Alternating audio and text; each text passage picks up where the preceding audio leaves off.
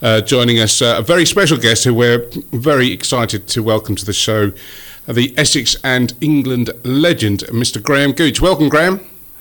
Yes, good evening, Darren. Nice to speak to you. And you, as always.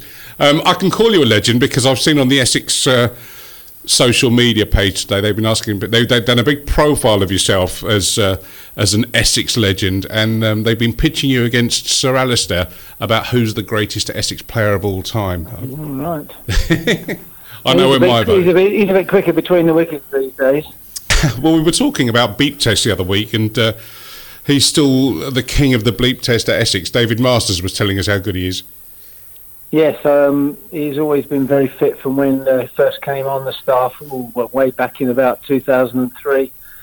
He was always up front there, and he's kept his fitness, he's kept his shape, not putting on any weight, and fortunately for Essex, he's still playing brilliantly. He is. He hasn't seemed to have tailed off at all, has he? Even since he sort of stepped back from the England role, he's still... Everything's still there. He doesn't seem to have slackened off at all. No, he's a consummate professional. You know, he's built his reputation on the way he works at his game, his determination, his strength of mind. All those things come together with Alistair. He's supremely talented as well. He's improved his technique down the years. He's improved his range of strokes, and he still goes out there. And you know, whatever you say about Alistair, he provides scores that wins matches for the teams he plays for. He did it as a rock for England for, well over a decade, as we know, and now he's continuing to do it for Essex in the county championships. Helped us to 2 titles in 3 years, and he's the perfect player to provide a platform for your team. You got a few words about Dave Masters, who was on last week. He was another stalwart of Essex over the last. When he retired, was it 3 years ago? Yeah, well, absolutely. He was much loved by the supporters. He came to us from Leicestershire, I think, and he was in Kent in his early days. Obviously lives just across the water in Dartford, and I remember actually playing for Essex against Kent at Dartford. I think it was Hesketh Park, if I remember. Yeah, that's right, yeah. It wasn't the most salubrious of changing rooms, if I remember, but it was always a great battle, Essex at Kent. And when David came to Essex, you know, he's the sort of guy that, you know, put everything on the line for the club. You know, he ran in all day long. You know, he's a real workhorse of a player, got his rewards. Wasn't the quickest bowler, but, you know, moved the ball around a lot and bowled an immaculate length of line all day long, and you know, his record was you know, second to none for Essex in the time he was there, and he was much loved by all their supporters. Yeah, I think also it was noted how much he did off the field as well. He always had time for the supporters and club events, and you know, he sort of wore the badge with pride, I thought. Yeah, I mean, I think that's an important part in county cricket, you know, especially for Essex, because, you know, we're a family club. We've always have been, and we value our members, our supporters, our sponsors, all our fans who've been involved with the club for many, many years. And that's very important, and it's very important for the players to engage with those supporters. It's always been that way since I've been there, you know, for many, many years, since the early 70s. And it's nice that the supporters can have a relationship with the players. Graham, it's Brett here. How you doing? One of the things the club's always done is great charity work throughout the time, and especially I know you've been pushing it a lot more. You've become a bit of an ambassador for the club on that front, and you do a lot of great work. But you're also involved with the club with the latest thing that we are all involved with, which is the... Only in a very small way, yeah. I mean, I think the plaudits and the salutes should go to the... Arfan Akram down in East London, where I was brought up. He along with others, Saffron Kitchen is the name of the restaurant, and Iman Channel, which is an Asian channel, have got together with some other supporters, and the restaurant has produced meals, hundreds of meals over the last few weeks for hospitals in and around East London and Essex, and Simon Harmer, Tom Wesley, Varun Chopra, to name the three, and others have been down at the restaurant the last 3 weeks, I think, helping pack the food parcels and things into big call boxes. And then the way I got involved really is very in a small way. Myself and my partner Julia, yesterday we delivered all some of these food parcels, I think about 75 in a big call box to the Princess Alexandra Hospital in Harlow, and then we went on to Broomfield to deliver some food as well. It's the same as we did last week, so we're only involved in a small way, but it's the people who provide the food who should get all the thanks really, because they're providing this much needed help for hard-working NHS staff in all our hospitals in our area.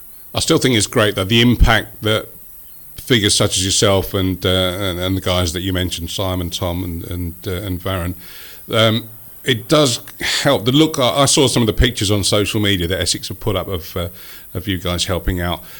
Just to see the look on people's faces is just as important, and I think it's not to be underestimated. The impact of having yourselves and the effort that you guys make to be involved, it does certainly have an effect. Well, it's just a small thing for us really, but I have to say that the staff of the hospitals that in the 2 weeks that we've done it are very appreciative, very grateful that we are thinking of them, because they're the people on the front line. They're the ones who are providing the essential care for people who are less well off than us and who've fallen ill with many ailments, as well as this sort of deadly current coronavirus. Mm-hmm. And I met nurses at Broomfield that some of them have been working for 17 days flat out without a day off. Oh. So they're putting in the real effort, and they're the ones that should get all the rewards really. I think Essex, though, coronavirus aside, have for a long time been very supportive of the NHS in our area, and Brett and I went along last Christmas, as you guys get to do every Christmas, to go to the Broomfield Hospital and visit a few of the wards and mingle with the staff and just try and provide a bit of Christmas cheer. So I think from Essex's point of view, they cannot be accused of jumping on any kind of a bandwagon here, because you've been doing it consistently as a club for a very long time, and I think it's really commendable that Essex interact with the community in the way they do. Well, we'd like to think we have close ties with lots of organisations, in and around Essex and East London, and certainly, you might remember, because before Broomfield Hospital, Chelmsford and East Essex Hospital, I think it was called, still partly there, was on the edge of the ground. That's right. On the far side from the pavilion, on the London Road, really, and it was quite handy if you got hit on the finger, because you could go straight across there and have an X-ray straight away. I quite often remember quite a lot with a lot of big West Indian fast bowlers who was playing county cricket in those days. We just played. Just to divert very quickly, I just played an old reggae record called Cricket, Lovely Cricket, and it mentioned a few of the old boys. You've faced pretty much all of those hostile fast bowlers. In your mind, who was the quickest or the most dangerous that you faced down those years? Well,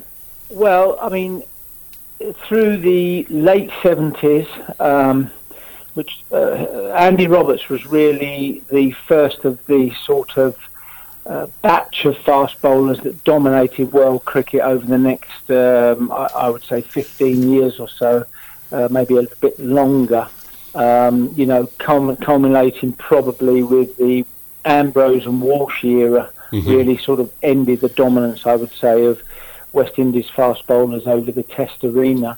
Andy Roberts was first, and then he was joined by Michael Holding and Colin Croft, Joel Garner, obviously, and then in between, people like Ian Bishop, obviously Malcolm Marshall, who look, they all could bowl fast on their day, and they all were consistently quick. And what you remember, Darren, is not what I remember. It is not particularly a bowler who was the quickest, over a period of time. You really remember a particular match and whatever. And I would say Patrick Patterson was the quickest bowler I faced, Jamaica 1986. Yeah. His Test debut. Now, in no way, no disrespect to Patrick, he wasn't the best fast bowler West Indian fast bowler I played against, and that accolade would easily go to Malcolm Marshall. He was my number one. Yeah. He had all the attributes, but we'll come to it. But on that day at Sabina Park in 1986, Patrick Patterson making his debut, I mean, that's probably the one and only time in my career where I thought this bowler could hit me, and I couldn't really protect myself, because normally you think you get your hand in front of your face or your body or whatever, and you might fend it off and whatever. But this particular day, he was rapid, as they say. You were very, very good at handling it. I remember your good mate Geoffrey Boycott wasn't quite such a fan of the quickies, was he?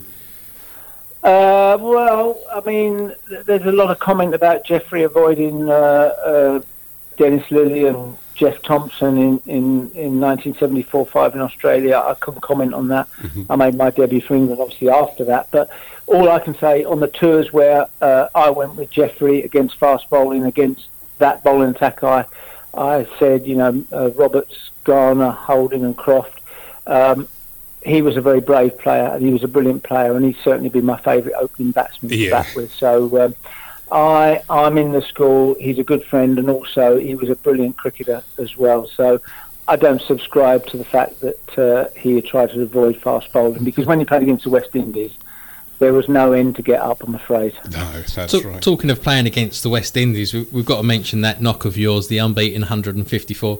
Headingley always seems to be a famous place for England test innings, doesn't it? It does.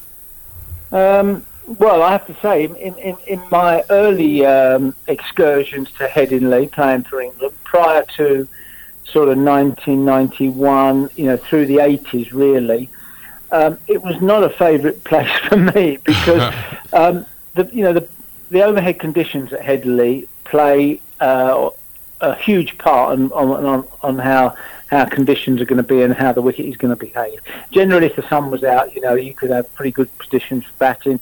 If it was overcast, it could be a bit of a bowler's paradise. And of course, also, which sort of made you feel a little bit on edge.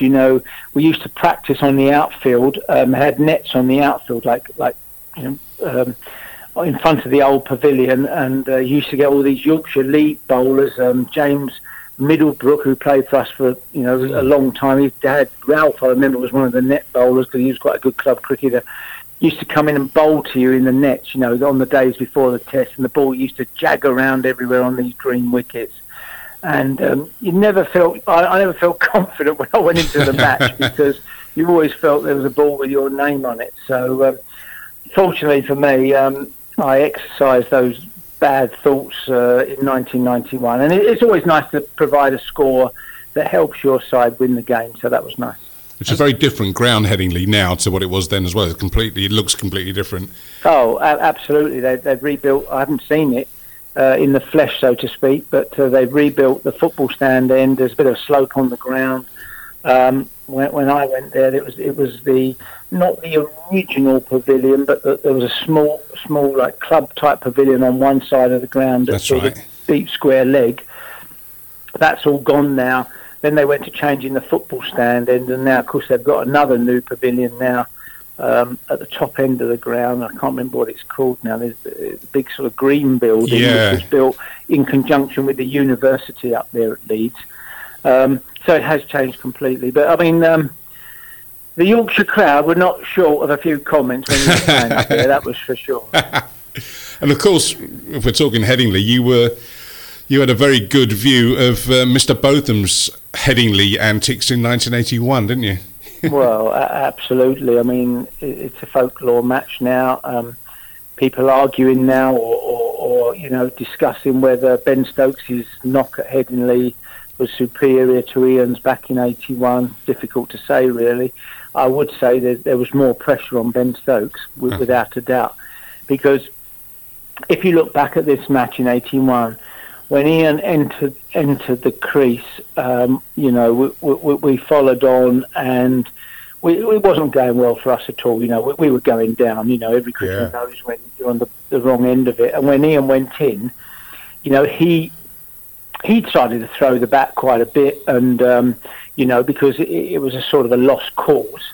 And he got to 50, and he grew in confidence, and the Australians got more and more frustrated. They tried to bowl quicker and shorter, and Graham Dilley came in and he kept Ian company. I think he got 50 actually, and then Chris Holt came in after that with him and got 20 odd not out, I think. And you know, you can legislate for someone playing like Ian did, throwing the bat, taking all the risks, you know, to get 50, 60, 70 even, but not 100 and what was it? I think 147, 148 or something, was it? Yeah, something like that. Anyway, and you know, it was the most amazing innings. And of course, the scoreboard flashed up. You know, the odds for England to win 500 to 1. Right. Of course, there's the great story about Dennis Lillee and Rodney Marsh sending their bus driver around to the one Ladbrokes tent on the ground or whatever it was to put a tenner on it in a 2-horse race. They thought it was a good bet, never thinking that obviously they were going to win, that Australia were going to win. And of course, on that last day, you know, God rest his soul, Bob Willis couldn't get on at first. Mike Brearley wouldn't put him on. He put him on bowling up the hill at the football stand end, which was not Bob's end really. And it all changed really when, you know, they had a, I'm not saying it's a crossword, but, you know, Bob thought, give me a go at the, you know, the other end, you know, down the hill. And he did, and the rest is history. And of course, what you probably don't know, Darren, Brett, is that the Aussies, when they were 50 for 1, which they were, chasing about 130, was it? Yeah. Something like that. Yeah. They filled their bath in the old pavilion with champagne, you know, ice and champagne. And Ian Botham and Bob Willis were the ones who drank all that champagne. What was it like at the? Do you actually, at the time when that starts going on, do you think to yourself, "Hello, we're onto something," you know, or was it just as surreal as it was for the rest of us? I think at first, when you're protecting such a small score, you think you might have a chance if you get early wickets. Okay. If you knock 2 or 3 over in the first 5 or 6 overs, okay, and a side are 24-3, you think a bit of panic might set in and you might have a chance. But when they were 50 for 1, and that's when Bob sort of started to come in from down the hill, the Kirkstall Lane end, I think it's called. You know, he got 1 wicket. Okay, nothing in your mind as the fielding side changes too much, and then another one. When they get to 3-4 down, then you think, hang on, there might be a little bit of chance. Of course, the flip side of this is in the opposition dressing room, in their dressing room. I wouldn't say there'd be panic, but then the worry starts to set in. If you see what I mean.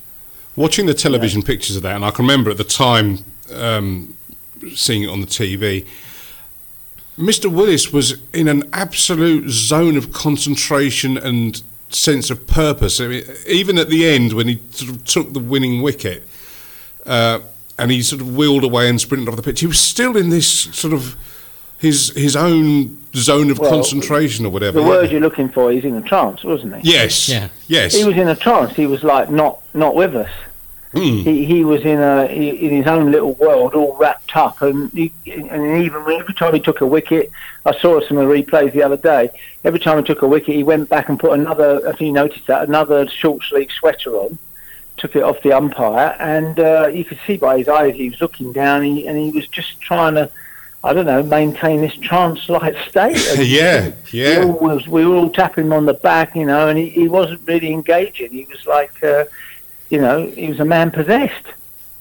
That was one of sports, unquestionably greatest moments, and absolutely. Yeah, it was. I can still remember, watching it on TV at the time, and obviously they'll be mentioning the Ben Stokes innings in the same breath, because I remember I was up in Norfolk last summer. We were driving along North Norfolk coast and listened to it on the radio, and. You think, well, there is a chance when Johnny Bairstow's there and the wickets start to go down, and it's going to be a great effort. We're just going to fall short here.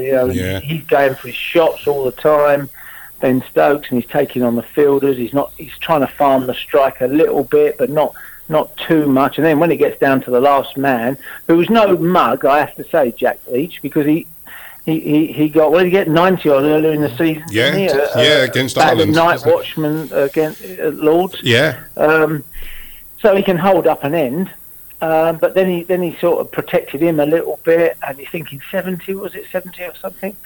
There's no chance of going 70 for last week. That's a hell of a lot of runs. And it all got to be scored by one man, and because they're going to have the field set back for Ben Stokes, and Jack Leach is going to face, well, if he farms a strike, he's going to face 1-2 balls, maybe an over. He's not going to score any. So it was a miraculous performance, amazing performance. Was good.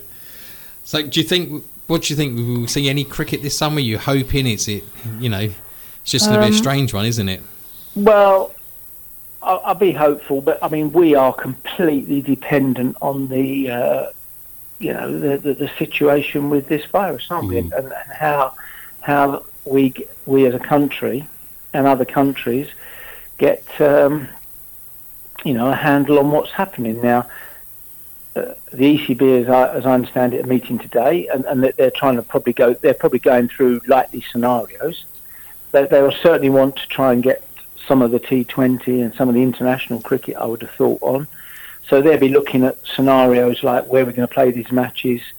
I think one of the big driving factors will be can we get any sort of meaningful cricket on for our broadcasters so they can broadcast to the wider community and maybe show it on free-to-air or whatever. You tell me, but I can't see the government relaxing mass gatherings situation. That would be the last thing they're going to let down. I know. So, and that applies to the football as well, I would say. Yeah. So, behind closed doors, I suppose, is a possibility. How that will take place and what form that will take, who knows? But I don't think sitting here now, we can be that hopeful.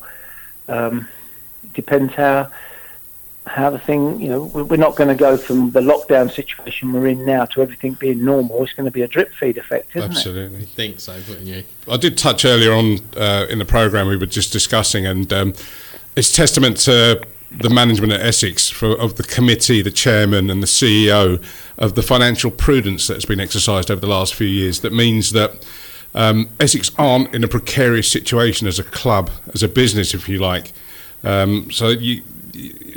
Essex can weather this storm, it looks like. Well, I mean, Essex has always been a club, since we had the successful period, late 70s all through the 80s.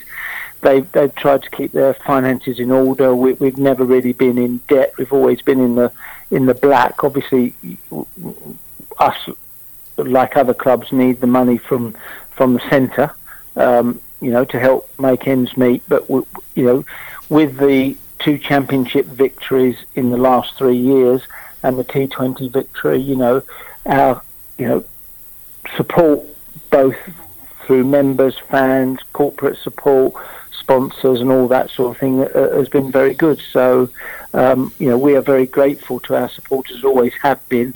They've been very loyal, they've been very supportive, and they appreciate the style of cricket we've always tried to play and entertain. And, we'd like to think that we try and take care of them at the same time if we can. Well, we're big supporters of Essex, and I think as we've established through this conversation that the club is to be applauded for the behaviour off the field, the results on the field, and really the success is fully and thoroughly deserved from our point of view. Well, that's very kind of you to say. And you, before we let you go, how are you getting on with this lockdown period? Are you keeping yourself busy? Obviously, you're doing this. Well, we count ourselves one of the lucky ones. We've got a decent garden, and there's fields at the back of us, going down to Ingatstone. So we walk across the fields, we walk round there, we walk down to the farm shops sometimes at Brentwood and sometimes at Gallywood, and pick up some, vegetables by combining a walk to go to the shop. So, I mean, I can't complain really. There's a lot of people a lot worse off than us, and we think of them, and we, our thoughts are with them. So we were surviving, not a problem really. We just hopefully everyone stays safe, everyone adheres as best they can to things they need to do in this situation, and we get back to some form of normality as soon as we can. But I think that's going to be quite a while. Yes, I think so. Graham, absolute pleasure and a privilege to have you on this evening. Many thanks for giving us your time and a couple of fantastic stories actually as well. So always, many thanks. Well, can I say, thanks to you as a supporter of Essex for, being there for the club when they need it, and thanks to the radio station for highlighting, what Essex try to do and supporting our cricket. And hopefully we can give the people of Essex, East London, East Anglia, something to cheer about, maybe, hopefully, somewhere near the end of the summer.